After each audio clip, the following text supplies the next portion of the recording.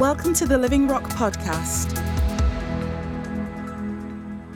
What I'd love to do this morning is for us to look together at Ephesians 4 and more. And as you know, if you've been coming along for the last year or so, or particularly in this last year, we've been looking very much about who we are. David started the year off with the statement, "This is us," and who we are for such a time as this. And in his presentation of that, David described us as being Bible-believing and Spirit-filled. Yeah, I know. And kingdom advancing. Bible-believing, Spirit-filled, kingdom advancing. And just to define really what's in our DNA, what we're about, what makes us who we are. And one of the things that I would love for us to explore together today are the gifts of Christ to the church, the Ephesians 4 gifts, and to talk about they are very much part of who we are. They're part of our identity. They're part of what we believe God has in store, not just for Living Rock Church, but for the whole church through these gifts of Christ. And Christ is incredibly generous. So we're going to turn in our Bibles to Ephesians. We're going to be dotting around mainly in Ephesians and Corinthians this morning. And the first verse that we're going to look at, Ephesians 4, 7 to 13, is going to be up on the screen. And we'll just read through these. And then I'd like you to turn up some verses with me as we go. But just says this, however, this is Paul writing, He has given each one of us a special gift through the generosity of Christ. That is why the scriptures say when he ascended to the heights, he led a crowd of captives and gave gifts to his people. Notice that it says he ascended. This clearly means that Christ also descended to our lowly world. And the same one who descended is the one who ascended higher than all the heavens so that he might fill the entire universe with himself. Now, these are the gifts Christ gave to the church. The apostles, the prophets, the evangelists, and the pastors and teachers. And their responsibility is to equip God's people to do his work and build up the church, the body of Christ. This will continue until we come to such unity in our faith and knowledge of God's Son that we will be mature in the Lord, measuring up to the full and complete standard of Christ. There's a lot to take in there, isn't there? So I'm going to give the next 2.5 hours to looking at the scripture. No, I always do that joke, sorry. But it talks about, so I have a little question for us to start with. Would you say that as a church here, or the church in general, would you believe that the body of Christ is in perfect unity of faith at the moment? There's a little way to go. A little bit. Would you say that the church as a whole has the full knowledge of God's Son?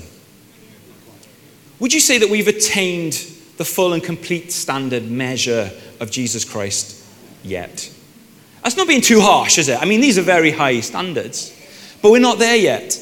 And what I love about these verses is it says that these gifts will continue, and they'll continue to work until we come to that state. So I would say this, I believe all of these gifts are necessary and are alive and are working into the church until we reach that place. Therefore, all 5 gifts are alive and well and relevant and needed now.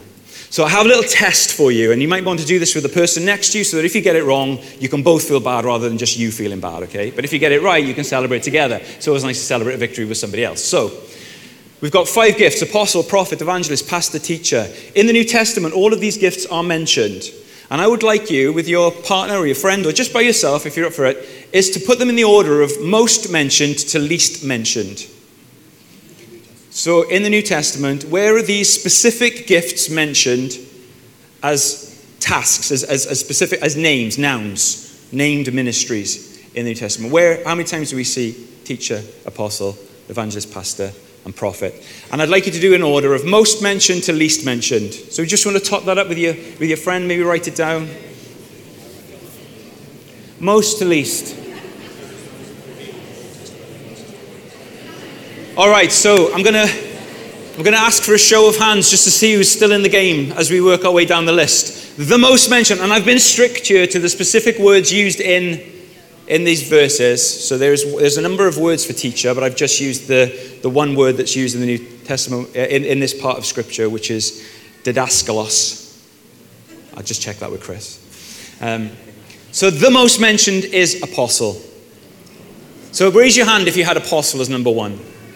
Okay, all right. Keep your hands up, please, if you've got apostle. The next one was teacher. So if you've got teacher as your second, keep your hand up.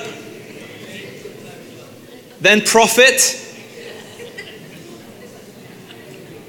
Then evangelist. And then last of all, pastor.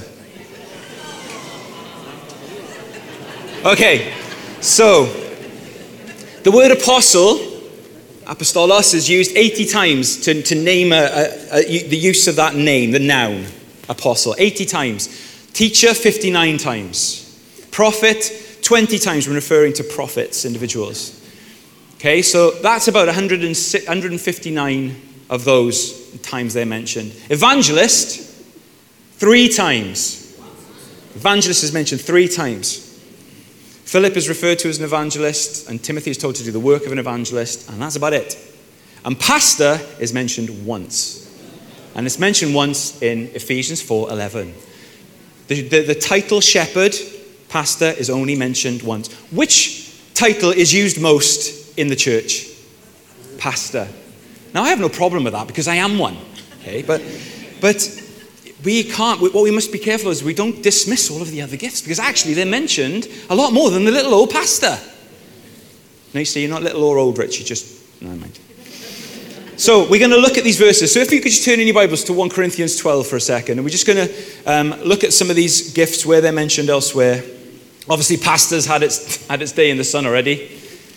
But 1 Corinthians 12, 27 to 28.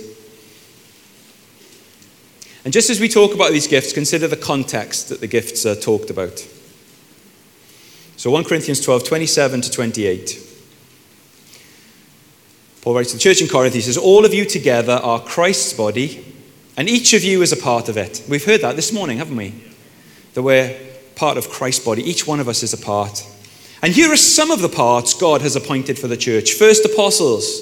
Second, are prophets. Third, are teachers. Then those who do miracles. Those who have the gift of healing, those who can help others, those who have the gift of leadership, those who speak in unknown languages. So Paul mentions a whole bunch of things, but he numbers 1, 2, and 3. First apostles, second prophets, third teachers. And he talks about a functional order in how these gifts, how these ministries help the church and are given to the church. And then if you jump into Ephesians, we're going to move our way through the book of Ephesians from Ephesians 2 to 3 and then back to 4. So if you could just turn forward in your Bibles a little bit to Ephesians 2. And again, think about the context. This is all Paul writing. He says, together we are his house. Oh, sorry, Ephesians 2:20, good point. All the prophets knew where that was, but everybody else has got it. And the teachers. Ephesians 2:20, together we are his house built on the foundation of who? Apostles and prophets. And the cornerstone is Christ Jesus himself. And then jump forward a chapter to Ephesians 3. 4 to 6, please. And Paul goes on, he says, as you read what I have written, you'll understand my insight into this plan concerning Christ. God did not reveal it to previous generations, but now by his Spirit, he has revealed it to his apostles and prophets. And this is the plan. Both Gentiles and Jews who believe the good news share equally in the riches inherited by God's children. Both are part of the same body and enjoy the promise of blessings because they belong to Christ Jesus. And then back to this verse, Ephesians 4, 7 to 13. These gifts are given to the church. Gifts of Christ to the church. 1 Corinthians 12 says that they're gifts from God to the church. And Ephesians 4 says that they're gifts from Christ to the church. So from the Godhead, there are these gifts. And the gifts of Christ are here to represent Christ. What are the gifts of Christ? Well, it's more like, who are the gifts of Christ? They are people. The gifts of Christ to the church are people. They are men and women who help the church grow to become who Jesus is, to represent Jesus. The gifts are people, and they're there for the church. They're there for the body, to make the body knitted together. They're there for the family, to make the family feel together. They're there for the bride, to prepare her and make her beautiful. They're there for the army, to make it strong and galvanized. And they're there for the house, to make sure that it's built so that God can fill it with his Holy Spirit. The presence of God among his people has always been God's heart. It's about building the house. It's about building the church. In 2010, Sarah and I, we had an extension built in our house, growing family, growing house. So we built an extension. And of course, the first thing you do when you build an extension or any property is you get in an architect. You don't just have a load of builders rock up on day one and just start throwing stuff down. An architect comes and pulls together all of the pattern and puts a blueprint together of exactly what's needed, where everything's to go. They've got the design in mind, they've got the structure in mind, they've got utility in mind, all of these things in mind, and they put the blueprint together. Has anybody started a building project without a plan? It'd be crazy. Jesus says you'd never do that. And so they come and they bring the blueprint. And that's exactly what apostles do. They have an idea, they have a vision for what the church is to look like, how it's to be built. And then once the work starts, there's a foreperson. In our situation, Sarah was the forewoman. And she would keep an eye that everything was going up exactly as we'd planned and the architect had drawn. And wasn't letting anybody get away with anything if it wasn't. Check the footings were in place, made sure the walls started going up straight. And so with an idea of the vision, she was there with her plumb line every morning. You know what she's like, spirit level in her back pocket, ready to whip it out in a minute.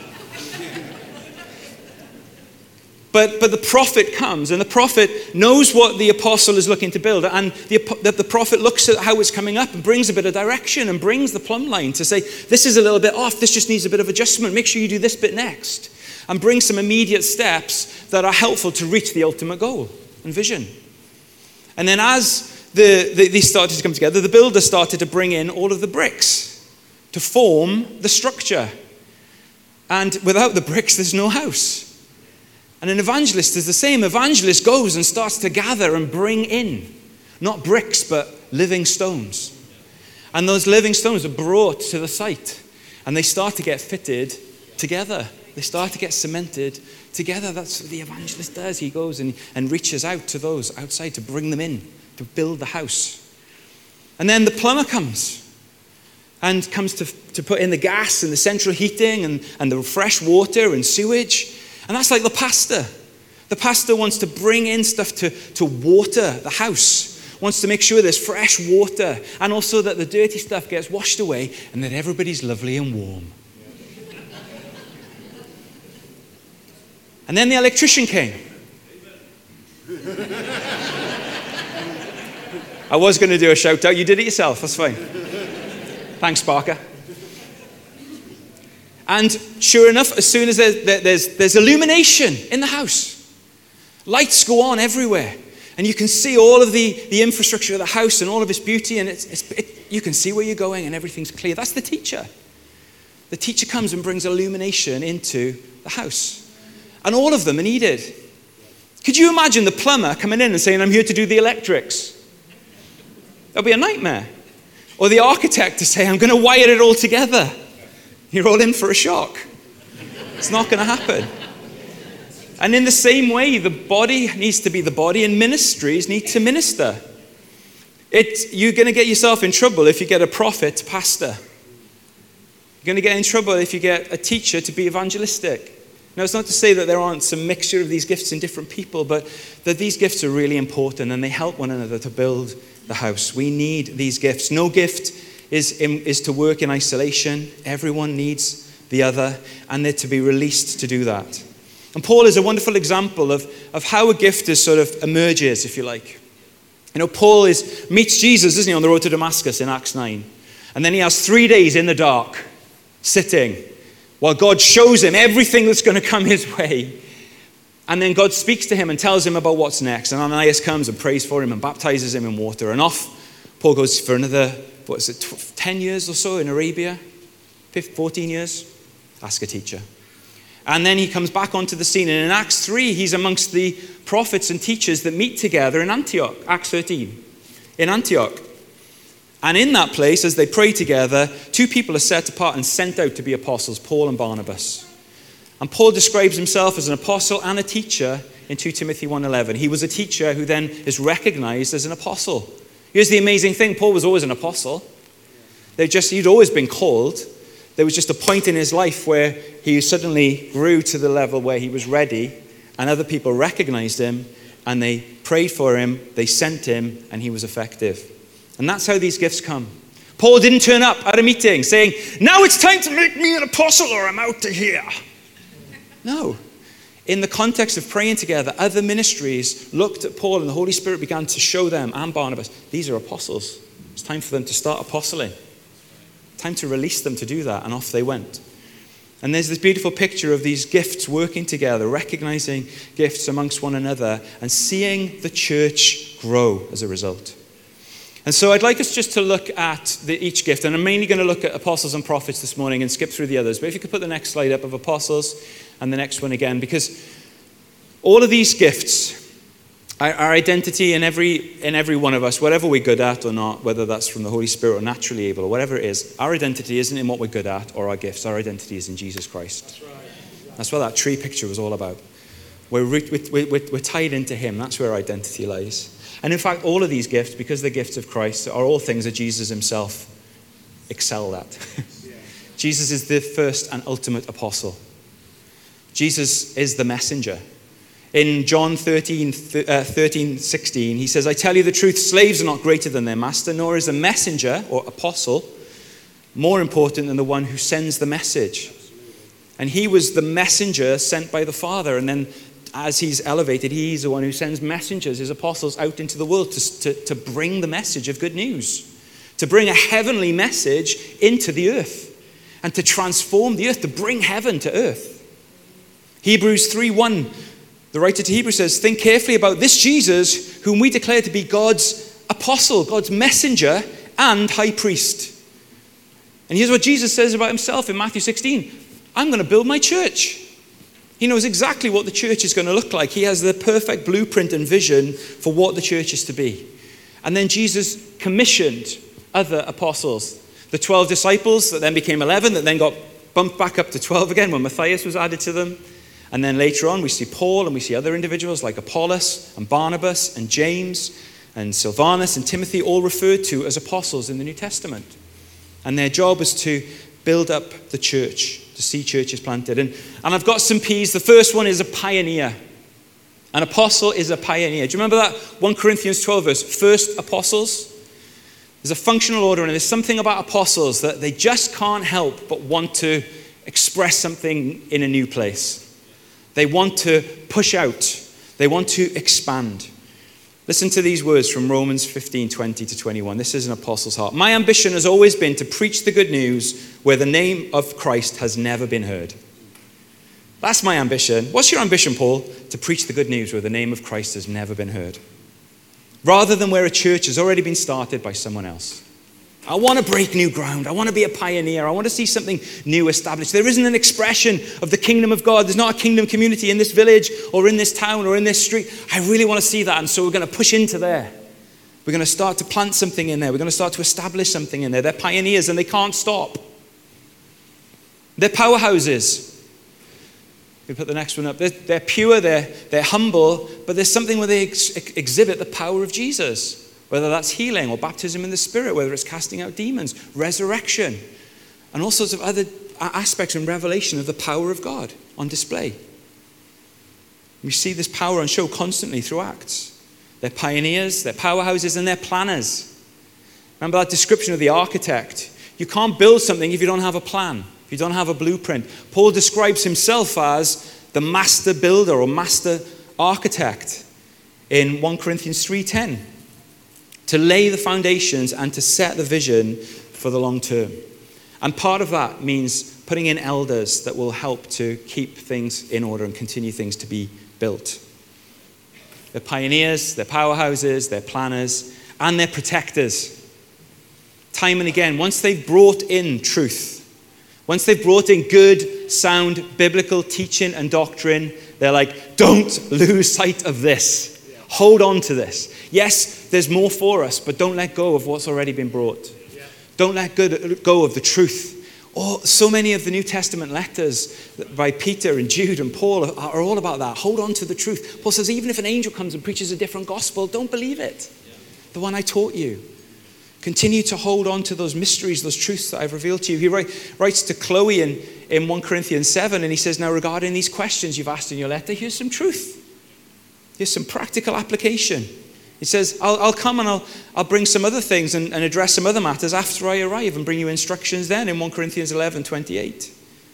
Pioneers, powerhouses, planners, protectors, and they're paternal.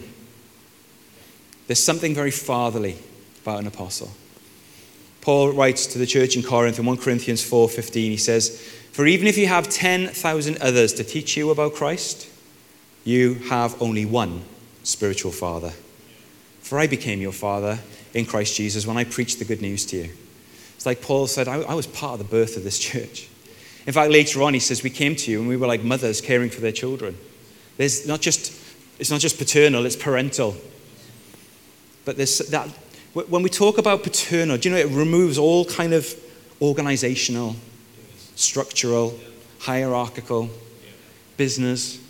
It's about relationship. It's about family. It's about fathers and families and building something that is that's glorious, that's relational. And must be joined with other apostles and with other prophets and other ministries, as we've mentioned, never in isolation. You know, James was kind of called to be an apostle in Jerusalem. Paul went all over the place preaching to Gentiles. Peter went all over the place preaching to Jews. Barnabas was an expert encourager. Apollos seemed to be a very good teacher. And Paul was a planter and a teacher. So different apostles have different types of gifts within them, things that they're good at and areas that they're meant to reach. But that's why we need to work together. That's why they need to work together. And apostles keep us looking up. They give us a heavenly picture of what the church is to be, because we can look at the church sometimes and think, not quite going so well. And the apostle says, no, but look what I've seen. Look what you're to be. I've got some mug shots of some apostles up on the screen just to help us. And mug shots, not a very nice description, is it? You're all looking for some cups then, weren't you? So top left, that's David, those who know David Lyon. Handed the apostolic care of this church and churches in Kenya in 2018 by Kerry. And the evidence of David's apostolic ministry is all over this church. David is all about foundations. That's why he wrote Rock Solid. It's a book about our personal foundations. That's why David is passionate about teaching belonging. That's our corporate foundations. David pains over every one of us having solid foundations. David wants each one of us to be strong individually and together so that we can thrive and flourish. That's David's heart. But it's much more than that. It's also so that we can also reach out to the world around us, because David's heart is also for mission. There's that pioneer element, the planning element, the pioneering element. And for us, we've been so blessed to have that care. And David is a father to us as elders. We look up to David as our father. And David expresses teamwork and friendship and champions those things above anything else, over personal gain or success. And there are so many attributes to David that I so am blessed about as him being the apostle to us in this church. And on behalf of the elders, we're so blessed to have you functioning that way towards us. Absolutely.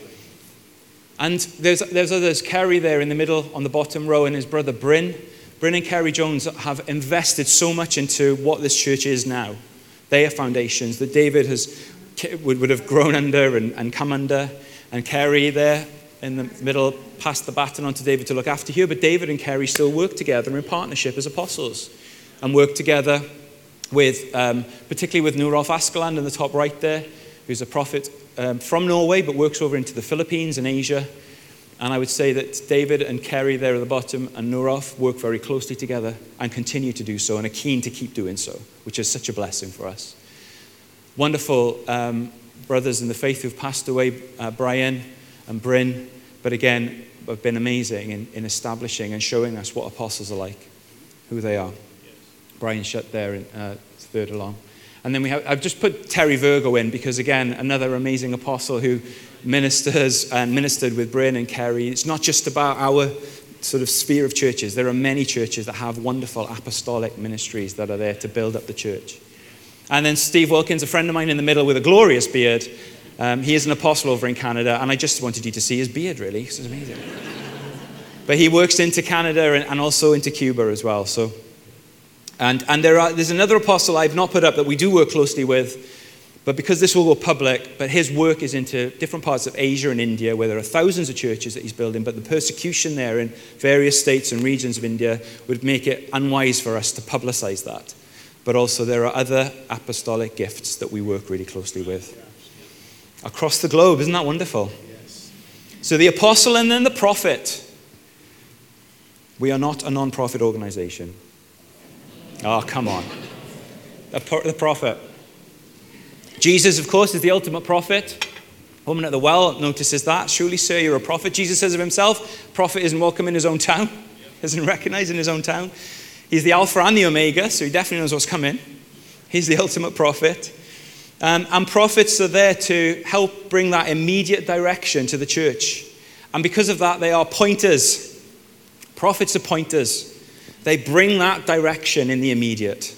They say, this is the next step to take. This is what God is saying to the church now. This is what we should give ourselves to. And it's always in line with the big picture of apostolic vision. They're never separate from each other. And it helps to move us towards where the apostle sees things. They're the pointers. And with that, they predict. So there's the next one, the predictors. In your Bibles, if you just quickly flip to Acts 11, just want to show you that, there's some of this is actually in our Bibles. Well, all of it's in our Bibles. Well, Steve Wilkins isn't in our Bibles, but you know what I mean. Acts 11. They are predictors. There's a man called Agabus who's a prophet. He's mentioned twice in the book of Acts. And he's mentioned here in Acts 11. And they're during some time, Acts 11:27. During this time, some prophets traveled from Jerusalem to Antioch. One of them, named Agabus, stood up in one of the meetings and predicted by the Spirit that a great famine was coming upon the entire Roman world. And this prophecy was fulfilled during the reign of Claudius. And then jump forward to Acts 21, please. Now we've got some ministry gifts hanging out.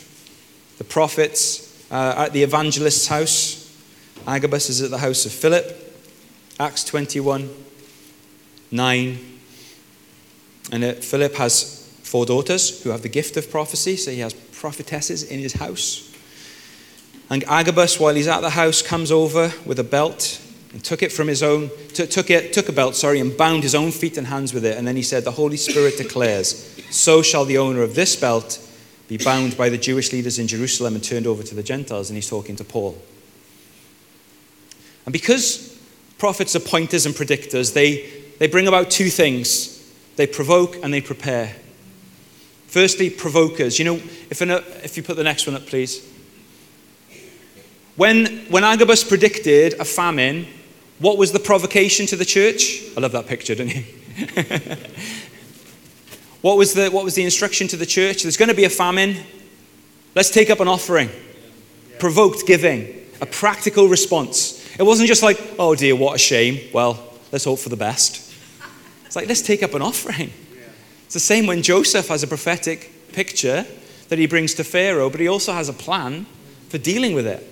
He provokes a response. That might be prayer, it might be giving, it might be movement. When Paul and Barnabas and his friends were with the teachers and prophets in Acts 13 in Antioch, in Antioch, they were sent from there. There was movement because of the prophetic word that came. They provoke and they prepare. One of the key aspects of the ministry of the prophetic gift, the prophetic ministry, is to encourage and strengthen the church. Not just tell us where we're getting it wrong, although they might need to bring correction, of course. But it's also to say, we can do this. Here's what God is. This is who God says you are. This is what God's plan is for you, for the church. And that can be personal, like it was for Paul, or it can be to the church, or you can even have a worldwide view, like it was about the famine in the Roman world.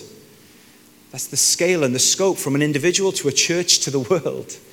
But God is revealing something that provokes a response and prepares the saints. And prepares us by doing this, prepares us by comforting us and strengthening us and encouraging us and building us up. There's a wonderful verse in Acts 15. There's a big council in Jerusalem in Acts 15, and it's all about how much of the law should be imposed on Gentile believers, because the Jews had come to faith, and now the Gentiles were brought in. This was particularly evident in Cornelius' home in Acts 10 and 11. We see all that described. And then once they've come to this conclusion of what's needed for new believers that are not Jewish, what should be imposed on them, they send prophets from Jerusalem to Antioch, Judas and Silas.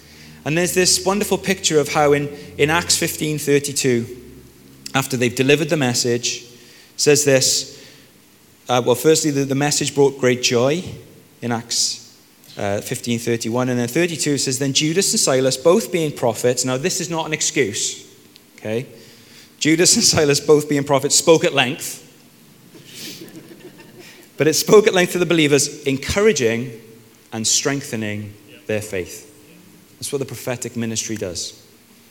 And I've put some pictures again up on the screen of prophetic men and women who have been a great and are a great blessing to us. Tony Ling, the top left, those of you who know Tony will know, powerful, influential prophet, used the word of God powerfully and used it prophetically. Dave Shutt there is in Cardiff. Ron Eagle, another wonderful prophet who was a strong word prophet. A lot of the prophetic words he came were based in Scripture. And there are words now that dictate our mandate as a church that have come from him, from the 1990s. Deborah, might know Deborah, but a wonderful prophet, an inspirer. When Deborah prophesies, she brings pictures and images. And yes, it is tied into Scripture, but often it's images and pictures and things that you see, isn't it? That you bring, and it inspires us and shows us things. And I'll still remember some of the words that she's brought to us as an eldership, when the new eldership was established, about palettes of paints, mixing the colors, that there was words to us of how we should work together now. It wasn't something sweet by and by in the sky. This is how you're to live now, what you're to do now. James Topless is up in York. Andrew Eagle, who's a prophet that's based here, and along with Matthew, they both again be very biblical in the way that they prophesy from Scripture. Haley Thompson, and then Steve Doricott, who was with us just a couple of weeks ago from Merthyr, who's traveling. And they love to travel, particularly Steve and Matthew, to just encourage the church and strengthen the church. And we're so blessed to be joined with them. And when we talk about apostles and prophets being foundational, this is the main chunk of what I want to share today. It says in Ephesians 2:20 that they are foundational. Okay, and there's something about the apostle and the prophet that brings something heavenly, both long-term and immediate, that brings truth and foundation and solid understanding now, but also pushes us forward into what God has for us next. Foundational, those first principles of who Jesus is, of who we are in Christ, the work of Christ, the finished work, and what God is doing among us. And then a revelation, not only of what's been revealed, but also of what's ahead, so that we can come into everything that God has for us. And to prepare and train the church, to equip the church. So Ephesians 2:20 says they're foundational. Ephesians 3:5 says they're revelational. And Ephesians 4:11 says that they're equipping the church. The apostle will direct the prophetic in the process of building the house. The apostle will look at the house and he might say, I need this sort of prophet right now to this church because they need to hear this next step. They need to hear it from the word. They need to hear it from an inspired word because they need to see something about how God speaks. This prophet will bring something of this dynamic. This prophet will bring something different, and this is what's needed in this church at this time. And the apostles and the prophets work together in partnership to strengthen the church, to build it up towards where God is taking it. The word of the prophet, the command of the apostle. And I just would like to take a moment and imagine what this church would look like today. Somebody had a good idea? Without the ministry of the apostles and prophets. Imagine what we would be like today without the apostolic vision and without the prophetic instruction. We would be lacking so much. There might be an expression here, but would we have a long-term vision of where God is taking this church? Would we have these next immediate steps where we know this is where God is taking us at the moment? I don't believe we would. The apostles and the prophets work together to strengthen the church. And I'm so blessed and glad. So blessed by Deborah's prophetic input, Andrew's prophetic input, the input that's come over the years from others as well. And that we're part of something far bigger than our local expression. And then just lastly, we're going to look at the evangelists and the pastors and the beautiful feet. That's why they're up there.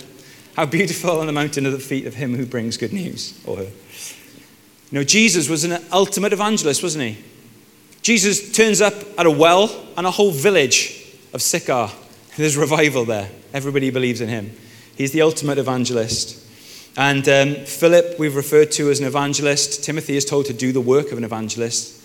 And evangelists are charismatic, and they're mobile, and they're good communicators, and they're dynamic, and they're winsome. And they are just desperate to see people saved. That's what they want. That's what drives them, is to see people saved. And I've got some pictures of some of the evangelists that have been involved in what we've been doing. So Jonathan Conrath there on the top left, and Tim Jones, Arne Skagen, and that's Elise from Norway as well, who was here with the team. And when she was with us, people just got saved around her. She was with us for about a week, Annie, and people just kept getting saved, didn't they? And Annie was equipped and inspired by that. And that's what evangelists do. That's what all the gifts do. They don't just come in and do the job. They equip the church to do the job. They inspire us to be apostolic and prophetic and evangelistic. And again, we're just so blessed. They often move in words of knowledge, in healing, and they just burn with a heart for the world. Simon Gilbo in the room here today is totally given to seeing a nation reached that God has put in his heart, and it has driven him to extremes. But that's what God has put on Simon's heart, the nation of Burundi, and I'm sure beyond. But that's something that just is placed, and he can't help but want to see the gospel preached in that nation. And those are evangelists. They are driven. Apostles help us look up. Prophets help us look forward. Apostles help us look out. And then the pastors, only mentioned once. And there he looks sorry for himself as well, doesn't he? Jesus is, of course, the ultimate pastor, the ultimate shepherd. He says, I'm the good shepherd. In Hebrews, he's described as the great shepherd. Peter describes him as the arch shepherd, the ultimate shepherd.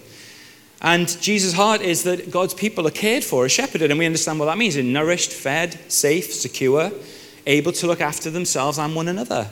That's a pastor's heart, to care for the flock and to water and to strengthen.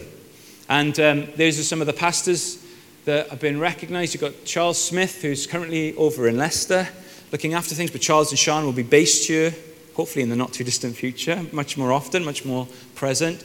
Beth and T. Erlenbach are pastoral gifts down in Cardiff, and there are others as well. And they, again, are there to strengthen the church and also other churches. That a pastor's reach can be beyond a local church and to help to care for leaders in other churches and other places. And then lastly, the teacher. See, the pastor helps us to look in, where the evangelist helps us to look out. The apostle helps us to look up, the prophet helps us to look forward, and the teacher helps us to look clearly, to see really clearly. The teacher loves to take what's come from the apostle and what's come from the prophet and present it in a really clear and accessible way, so that A, we can understand it, and B, also we can take it for ourselves as well and learn for ourselves. Jesus is the ultimate teacher. He's described as teacher time and time again, isn't he? You call me teacher, Jesus says, and you're right. And the teacher will bring that revelation and make it available to us, make it accessible to us, and help us to dig and find the word themselves. They thrive to take those difficult bits of scripture, those difficult bits of instruction, and make it plain. That's what teachers love to do, to illuminate. And I've got some pictures of some teachers that we again are very blessed to work with. So Christopher Alton, who sat there, was a wonderful teaching gift to the church here and beyond. Chris Hamer Hodges in Coventry, Roger Aubrey in Cardiff, Ezekiel Shabemba in Oldham.